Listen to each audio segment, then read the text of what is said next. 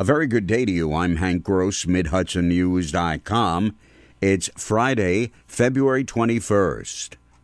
The chairman of the New York State Bridge Authority says they were blindsided by Governor Cuomo's proposal to merge the authority that runs the 5 Mid-Hudson bridges across the Hudson River into the Thruway Authority. Bridge Authority Chairman Richard Gerentine says the board was not even given any reason for its necessity. We're very surprised by what happened. Felt left out, that we weren't told about it prior or during the process. We're still not told by Albany what the efficiencies are. And we feel that we're very capable of running our bridges in a very professional manner and a great manner, the way they're operating right now. Assemblyman Jonathan Jacobson of Newburgh says he believes the merger is a ploy to increase bridge tolls outside New York City and subsidize the Mario Cuomo Bridge at Tappan Zee between Rockland and Westchester. This is a solution in search of a problem. There is no reason to do it. Earlier this month, Thruway Executive Director Matthew Driscoll told Mid-Hudson News a merger would just improve joint operations, including purchasing and payroll, and that the Bridge Authority would not be used to subsidize the much larger transportation agency. More than 24 cats were rescued at or near a trailer in Dover that had been abandoned by the property owner.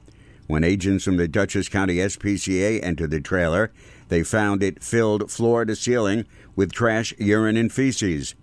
There was no heat, no water, no food for the animals. The investigation is continuing, and authorities estimate about 25 cats live on or inside the property.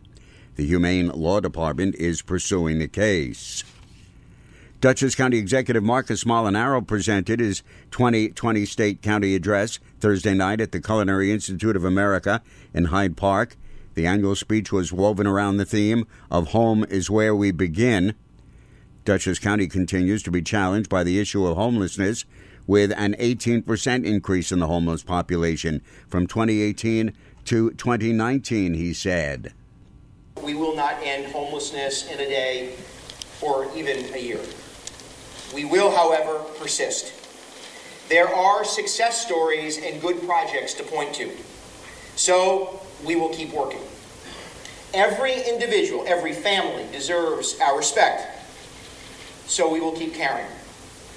The solution lies within our willingness to try new things and insistence on providing a better life for all Dutchess residents. Recognizing that opioids aren't a localized problem, Molinaro announced an opioid summit at Marist College in partnership with Ulster County to share best practices, develop comprehensive solutions, and further strengthen the response to the regional and national epidemic. Several operating rooms at Vassar Brothers Medical Center in Poughkeepsie were shut down recently by the State Department of Health. During a routine inspection of the hospital, it was discovered high levels of humidity in 4 operating rooms.